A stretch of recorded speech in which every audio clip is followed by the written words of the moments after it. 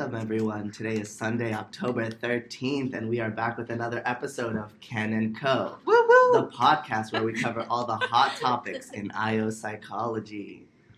Today's topic is an important one. We're talking about maternity and motherhood in the workplace and how it affects women's careers. This topic is important because today's global workforce is composed of 39% women. And as the number of two-parent household incomes increases, the number of mothers in the workforce has also been gradually increasing. However, personal experience and research suggests that there's this preferential treatment of men in the workplace, almost a patriarchy. And gender in the workplace is a very interesting topic to explore, especially as it pertains to pregnancy and maternity, which is a unique phenomenon, only women can experience. In brief, we'll start with a brief definition of maternity and maternity leave, and then we'll let our lovely panel of guests do the rest of the hard work. So maternity leave refers to a period of time that new mothers take off from work following the birth of a baby. Many companies have policies that also expand and include fathers for paternal leave, but today we're talking about maternal leave primarily. And there's a myriad of benefits that may be included in each individual company's policies, but in general, it's basically a short sabbatical from work to take care of a child. So today I'm joined by a panel of 3 IO experts who are here to tell us a little bit about maternity. We're looking at how the experiences of becoming a parent, i.e. a mother, has impacted a woman's career. Would you guys like to introduce yourselves? Sure. My name is Rakaya Alavi, and I currently work for the National Association of State Workforce Agencies as a data analyst. And I'm Kelsey Schamberger, and I work for the Association of American Medical Colleges as a recruiter. And I'm Ada Rodriguez. I am a career coach at the universities at Shady Grove. Thank you all for being here today. Thanks for having us. So to begin, let's talk about why this topic is important in the first place. So why should organizations care about a woman's experience in the workplace as it relates to pregnancy and motherhood? Any ideas? Well, I think just from a basic human rights standpoint, I think that women are people and they deserve to be treated with respect and supported throughout all their stages of life. They have different needs than men, and I think it just kind of makes sense in this day and age that organizations really should support that. Yes. Ada, would you like to add to that? Yeah, and thinking back to the business perspective about how, more women are graduating with bachelor's, master's, and doctoral degrees. They make more than 50% of new graduates. And that means that companies are missing out on a large portion of the talent pool. In the future, as more women enter the workforce, if they're leaving, that is a cost to an employer, a cost of talent, but also the financial burden of having high turnover and having to hire new people. Excellent points. That brings up really great ideas and points as to why organizations should care. And I'll just add that I'm pretty sure that all of us here know, and all of us who are listening know somebody who has been pregnant and has faced certain issues related to pregnancy in the workplace. And we all can feel the injustice that usually takes place when this topic comes up. Yeah, it's been in the news lately too. I don't know if any of you all saw that story about Elizabeth Warren and how she, I can't remember what the ultimate thing, I think she was denied a promotion or something effectively because she had to go out on maternity leave. Is that right? I think it was something like that. So, obviously it's an issue that people have been talking about a lot lately, and it tends to come up because it's an important thing in our society. So, definitely, yeah. So I can understand why certain businesses and organizations might have some hesitancy in hiring a pregnant woman. So can you tell me a little bit about the perceptions some employers may have with regards to hiring pregnant women? So the general perception that employers have when they see that a candidate is pregnant or even a woman is that eventually down the road, they're going to have to give her maternity leave. So that, from an organizational perspective, actually usually indicates that they're going to be losing an employee for a certain amount of time, and it's not going to be productive or beneficial for the organization in any way. So it's actually interesting that in 2016, there was a Times article that was highlighting a specific Reddit thread where a self-identified Silicon Valley startup CEO specifically stated that he does not hire women because it's too risky. And I mean, I don't know about you guys, but just hearing that is almost blasphemous to me. I'm like, you know what's risky? It's risky. A lawsuit is risky. So this specific issue was actually very interesting, and I thought it kind of illustrated the widely held perceptions towards hiring women or even pregnant women. So this specific CEO stated that since California is one of the only states that requires paid maternity leave for female employees, making female employees, hiring female employees is quite a risk for small businesses.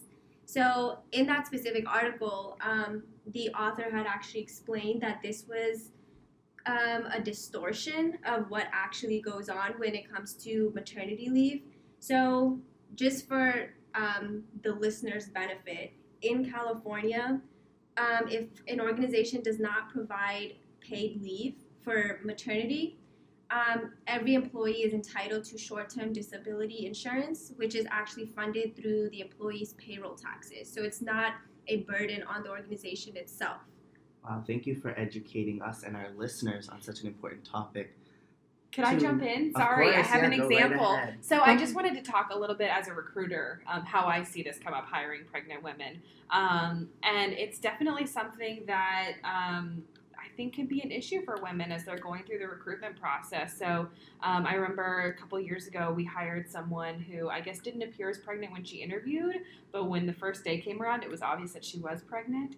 And the supervisor stormed down to my desk, absolutely furious. Oh, what wow. are we going to do about this? Mm-hmm. And so, of course, I had to kind of talk her off the ledge, and it worked out. But I think it's interesting that was her gut reaction. Right. We also had an instance just last week where someone interviewed and she was seated for the entire interview, but when we met her, we could see she was visibly pregnant. But I don't think that the supervisor saw. And so we didn't share that information with them because it's obviously not relevant. It's illegal to discriminate on the basis of pregnancy, but doesn't mean that it doesn't happen. There are definitely perceived notions about the idea of pregnancy in the workplace. But to go back to the idea of California, can you talk to me a little bit about what the state of maternity leave is like in the United States currently? Oh, let's see. Who's the best one to field this question? I think right now the U.S. is the only country in the world without paid maternity leave. Not the only country, sorry. It's the only industrialized country. Okay. So of our kind of countries that are similar to us, our peers, we're the only ones who don't offer paid leave. Wow. Basically, the way it works right now is that you are supposed to have 12 weeks of job protection. Right. So no one is required to pay you for any of that time, but you should, according to the law, have your job if you come back in 12 weeks. So obviously this is different than a lot of other countries out there, and I know Ada has done some work on some of our peers that have more robust maternity policies. So Ada, from your sort of research and work, how do other countries compare to the United States when it comes to the issue of maternity leave? Well, most of the other countries put us to shame. Denmark, what's new? It's not Great. Denmark gives a full year of maternity parental leave to parents.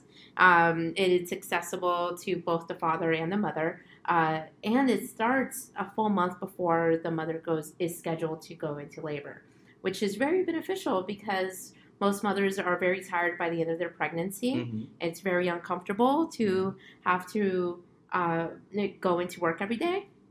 But then also it gives you time to prepare and it creates room for any emergencies. But, just to go further into that. After the baby is born, the mother is given 3 months to recover from birth, and then 2 weeks out of the full year are designated for the father, and then the rest of the time is split between the mother and the father. It doesn't mean that this is a perfect system. There's a large wage gap for men and women in Denmark, and it does impact the rest of the woman's career, because being out of the workplace for a year will impact your progression, of course. But then we look at countries like Iceland that have remediated this problem by designating 3 months of the maternity leave to the father specifically, and by making the leave equitable and making it so both the father and the mother have to take the leave. If not, they lose the leave. It really has helped women become more equal in the workplace. It has decreased the salary gap, the wage gap. And I think it's also fair for the father to be able to bond with his child. Definitely. And in Denmark, I think the reason that that the men are not taking as much leave as the women are is because of economic reasons. Since there is a wage gap, men make more money, and that means that they're taking a little bit of a pay cut if they take extended leave, and then it's during the time in which they need the money. Right. But then also when we get to the cultural issues, men are seen as less than for taking that time. So if the state did make it required, it would be seen differently. And that is an issue that is still ongoing in their government. So state mandated, leave for both the mother and the father has resulted in some good practices in Iceland. In Iceland. And therefore, I think even though Denmark also gives the full year, which is great, I think by the way Iceland has approached it is a lot more equitable. It's interesting, too, with the Denmark example, how it's almost like this positive feedback loop. So it's like men make more, so therefore they can't afford to take off or to take care of their child. So then they end up making more because they don't have any, stalls or delays in their career. So it's funny how those things kind of build on each other. Good point. And it just continues.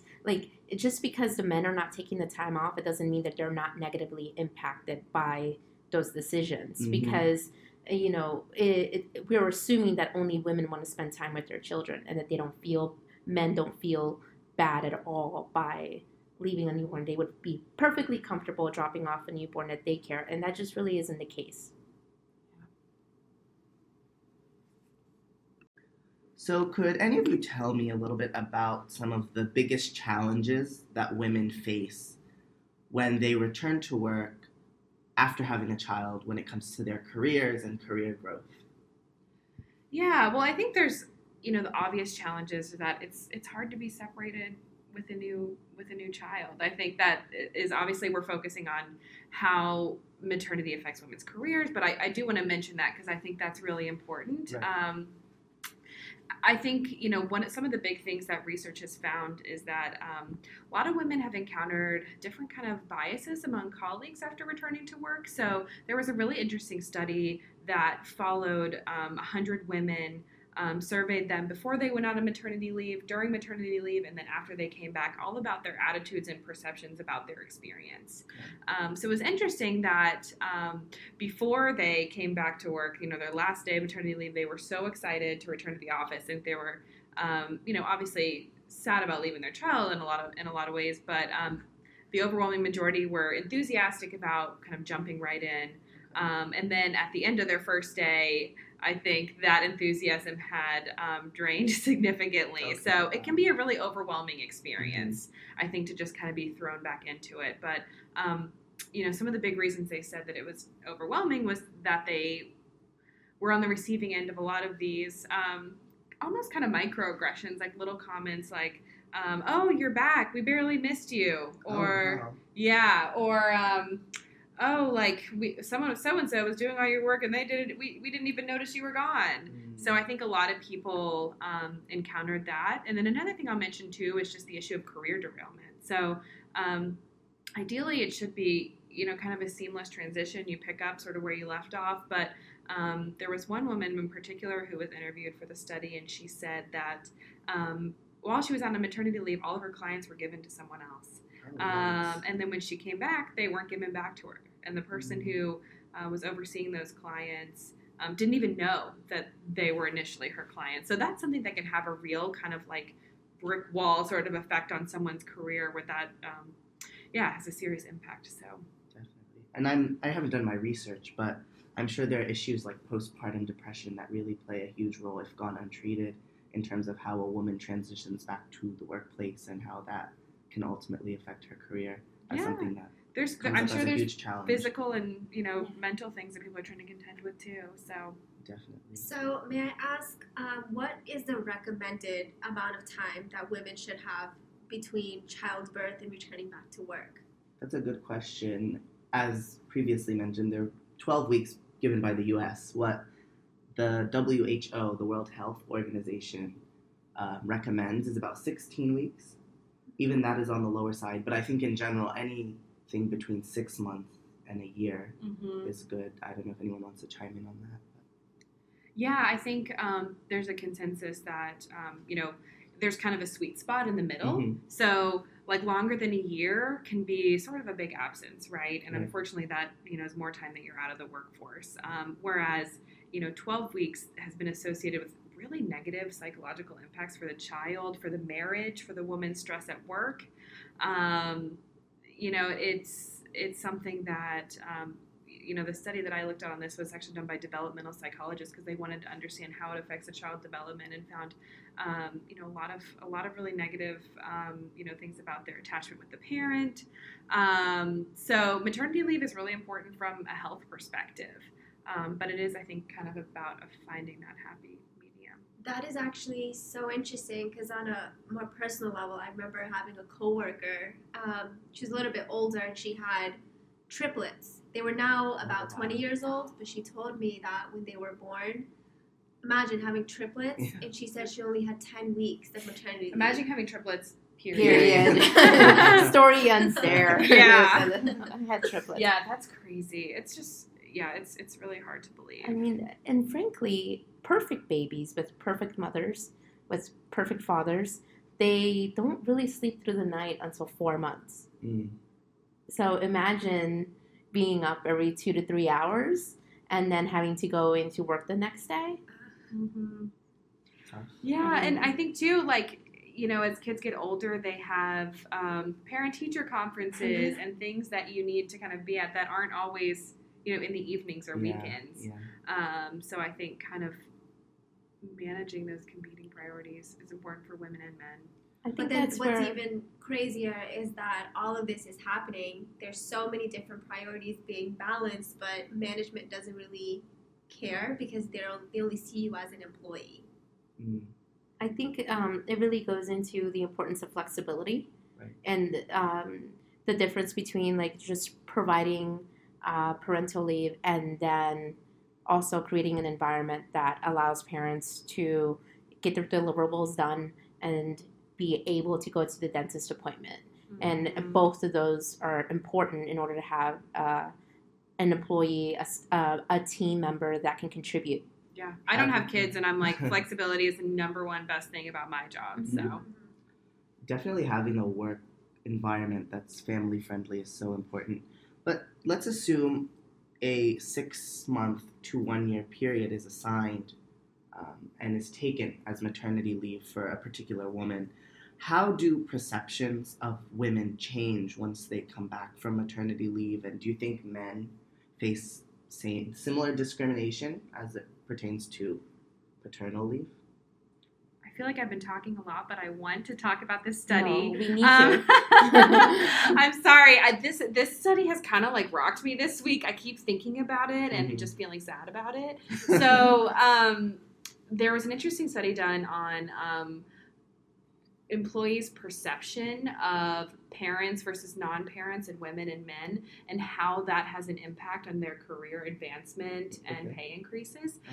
So the study found that after having a child, women were seen as more warm, so that kind of motherly kind of vibe, but significantly less competent. Oh. So after they have a child, they're seen as less competent. Whereas men are seen as just as competent, but they get a nice boost from that perceived warmness. Mhm. So they actually benefit from it, while women do not. And they asked folks, respondents, if they would, who they were interested in hiring, promoting, or giving a raise to, and significantly were more interested in promoting individuals who either were men or women without children. Oh. So it has a direct impact on the opportunities that they had to, rise up the ladder. And I think at work we all see that, because there's always like, even myself, like I will be in a meeting like, oh, so and so can't be here, so we have to reschedule. Like their kid is sick, and I feel this like slight tinge of like, And I'm a mom, and I understand, and I still find myself sometimes thinking that way and having to like check myself. Mhm. But then we also see that with like every single time a man has to do the same thing, everybody immediately, oh, that's so sweet. Yeah. Right? And I mean, what a good dad. What a good dad. And that's, I'm like, well, in reality, this is a man who is doing what he's supposed to do. Just like when a woman is having to reschedule a meeting and she's doing what she's supposed to do. It doesn't actually make a good mother or a good father. But men do get that boost of being a good father for being an equal partner. Yeah, so this is some excellent conversation we're having right now. Take us back. Yeah, so before we come back and before we continue, we have a quick message from our sponsors.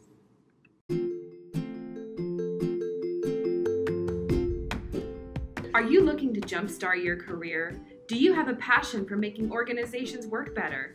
Then consider pursuing a degree in industrial organizational psychology. The University of Maryland has a great master's program that will work for your life and your schedule. In just 15 months, you'll become a trained IO practitioner who can help organizations make more data-driven decisions. For more information, please email us at iomps@umd.edu. Use code KENNANCO for a 15% discount on tuition.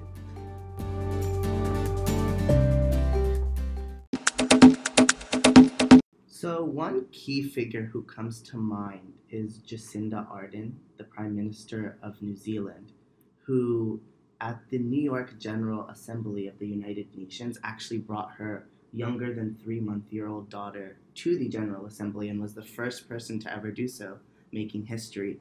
So can you talk about how women find a way of balancing their family and work life?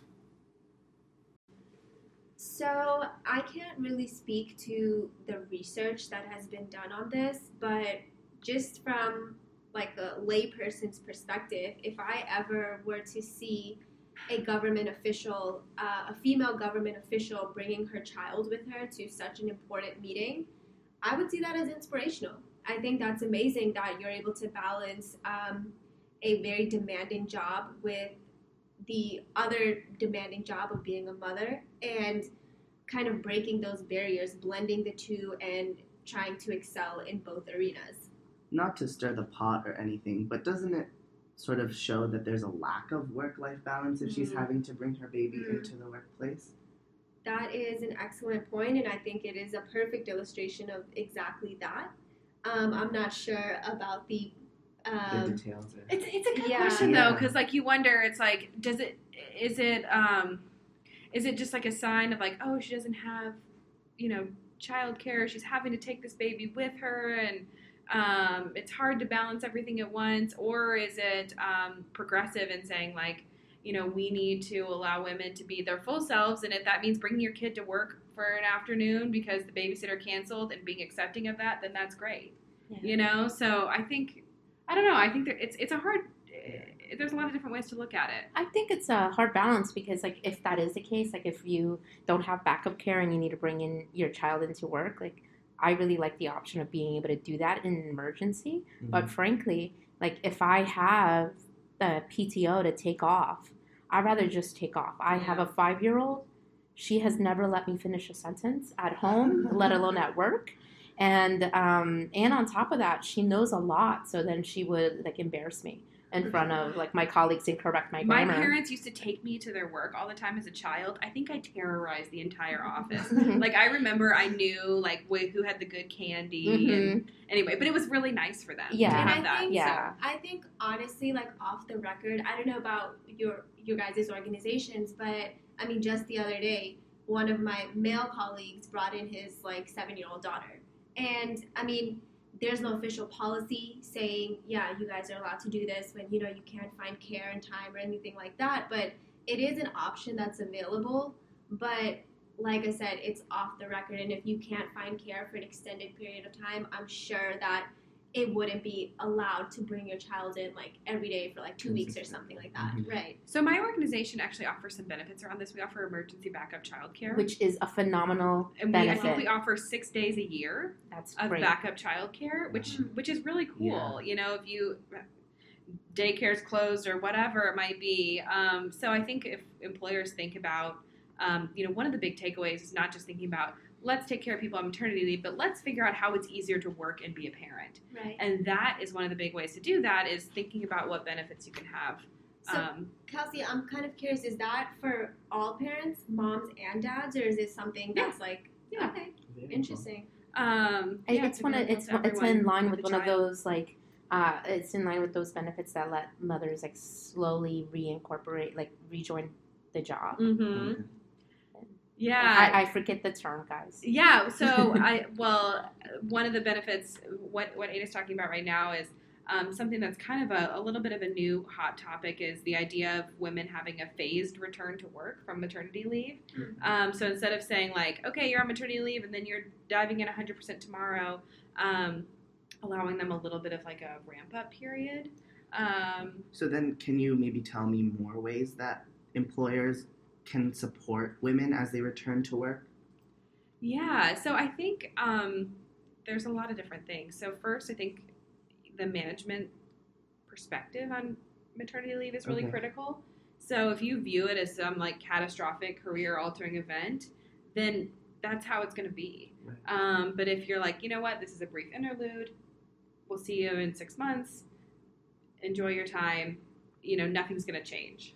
Also, ironically to that point, it's always funny to me how maternity leave policy and maternity policies in general are always included in the HR packet as sort of like a benefit, as if management is doing you a favor by giving you the opportunity to take time off. Like, look at congratulations, we're doing you a favor. Here, take 12 weeks in the case of the U.S. to, you know, take care of yourself, the baby, get your life in order before coming to work. But it's interesting it's interesting framing it as a benefit versus like this should be like a fundamental like right of everyone in a lot of ways. And I wanted to add on that, you know, with the perception of management, they lead by example. So going back to Denmark, I know we were jumping back. One of the issues that they have is that male managers tend to only take 14 days off of leave. So then if you're a man and your man is a manager as well, then you are going to feel more self-conscious about taking more time because your boss only took the 2 weeks that were allotted instead of expanding and you taking up more of the leave. Yeah.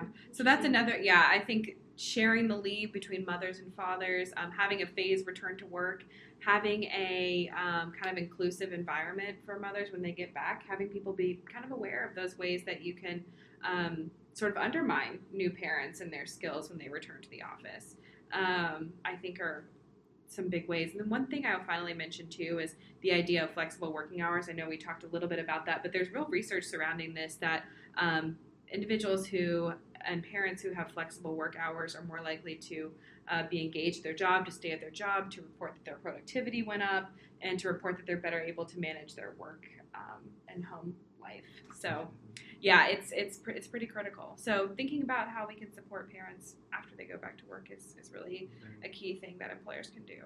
And that is something that we really see in the U.S. in medicine. Doctors used to have to run to the hospital every single time there was an ER emergency or someone went into labor. But now that doctors are more likely to work as a part of a group and share resources, they have things like backup like have like a substitute that can perform that, or have duty nights in which you're the one who's at the hospital in case anyone in your practice goes into labor. All of those things have actually made medicine a more hospitable environment for working parents in general, because you can work part-time and still make as much as you would if you worked full-time, but then you're less subject to emergencies. So when you're a parent, you're completely devoted that entire time, and then when you're on duty, it's easier to plan for that than it is to always be on call. And so we've seen that doctors actually have a very great reputation for creating a family-friendly practice because of the changes in medicine. And I really do think that if doctors can figure it out, people who treat life-threatening illnesses and have emergencies and things like that, like real emergencies, not like the copier broke, but like a real emergency of all the people, if they can figure it out, I feel like the rest of the country can also figure it out. So there's a fly buzzing around in our studios, but more importantly, there's an elephant in the room.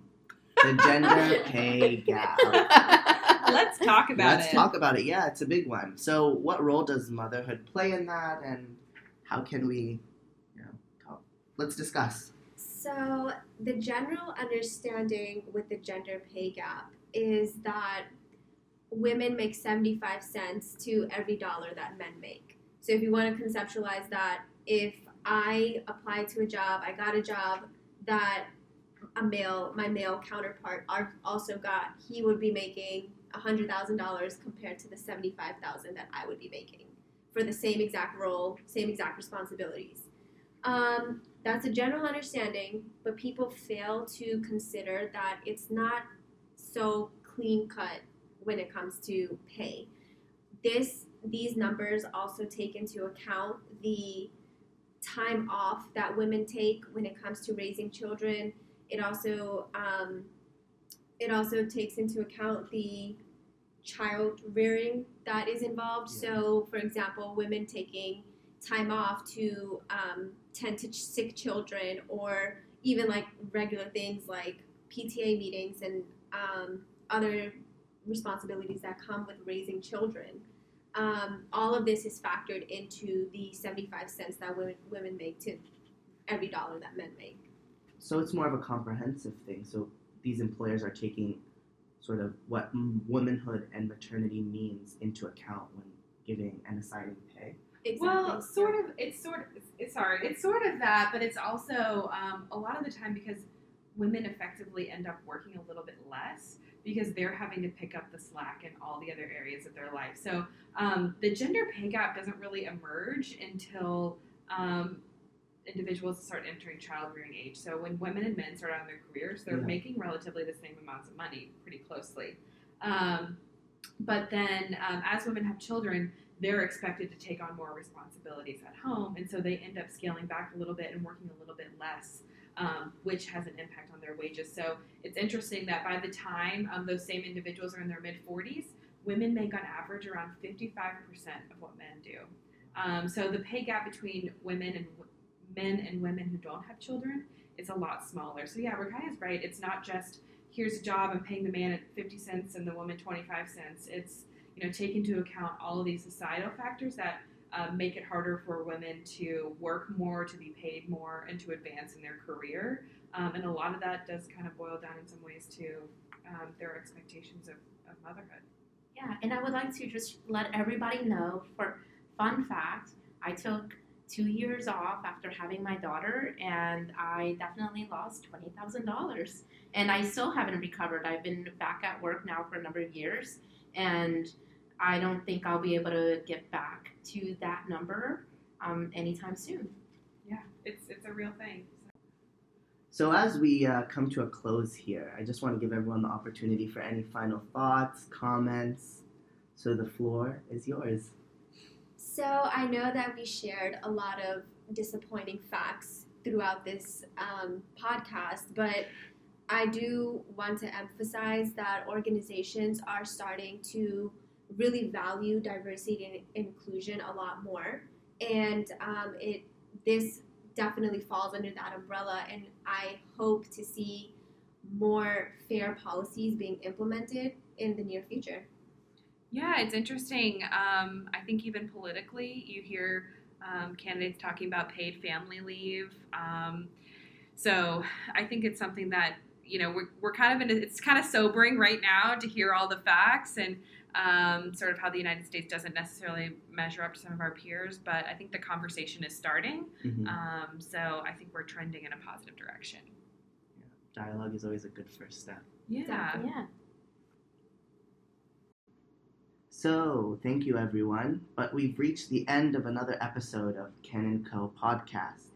Please connect with us on social media and visit our website, kenandco.com. Don't forget to sign up for our weekly newsletters, and we hope to see you in the next episode. And a special thanks to all of our guests here today. Thank you so much. It's been a Thank you. pleasure. Thanks.